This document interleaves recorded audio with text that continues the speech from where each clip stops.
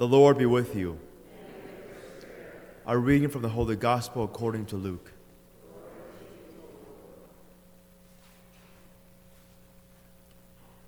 An argument arose among the disciples about which of them was the greatest. Jesus realized the intention of their hearts and took a child and placed it by his side and said to them, "Whoever receives this child in my name receives me, and whoever receives me receives the one who sent me. For the one who is least among all of you is the one who is the greatest." Then John said in reply, "Master, we saw someone casting out demons in your name, and we tried to prevent them, because he does not follow in our company." Jesus said to him, "Do not prevent him, for whoever is not against you is for you." The Gospel of the Lord.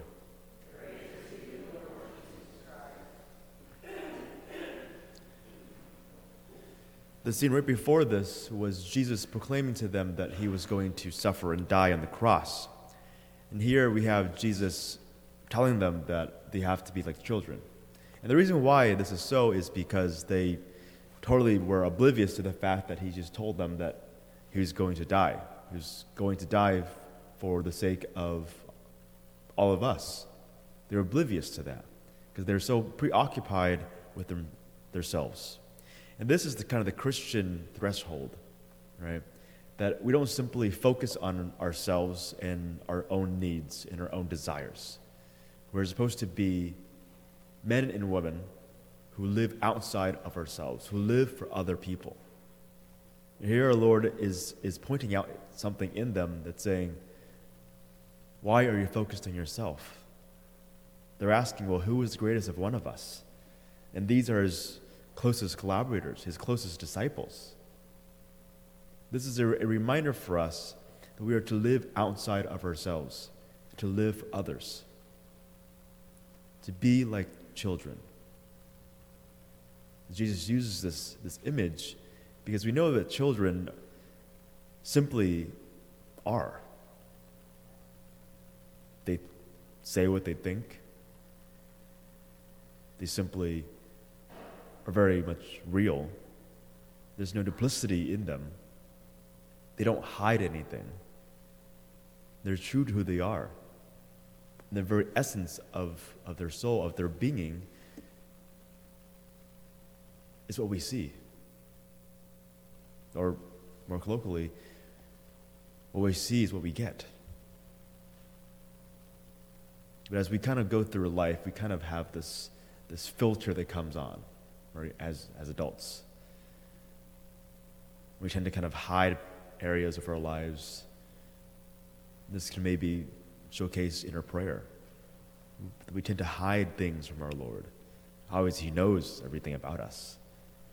But we tend to say, well, Lord, I'll let you in this much. But here's a part of me that I don't want you to know. Or here's a part of me that I don't want to shed light on. Do we trust our Lord enough to be able to say, well, this is entirely who I am? And allow him to work through all of it. Not just the parts that we want him to see, the parts we want him to change, but our whole selves.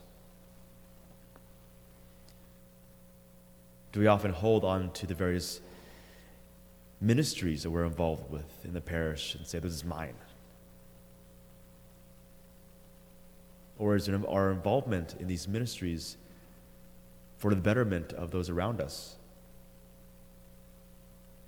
And that sometimes it requires us to allow other people to take on and help with the responsibility.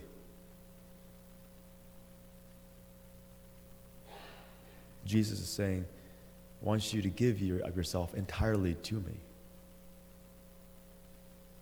Of all your insecurities, all your sufferings, all your pains.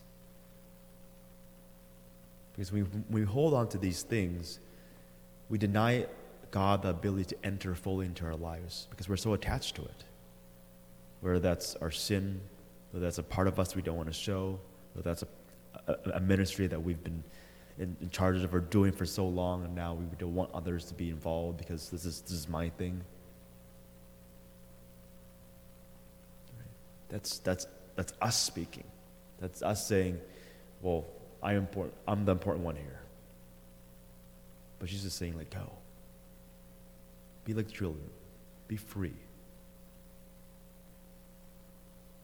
Today we also celebrate the memorial of Cosmas and Damian.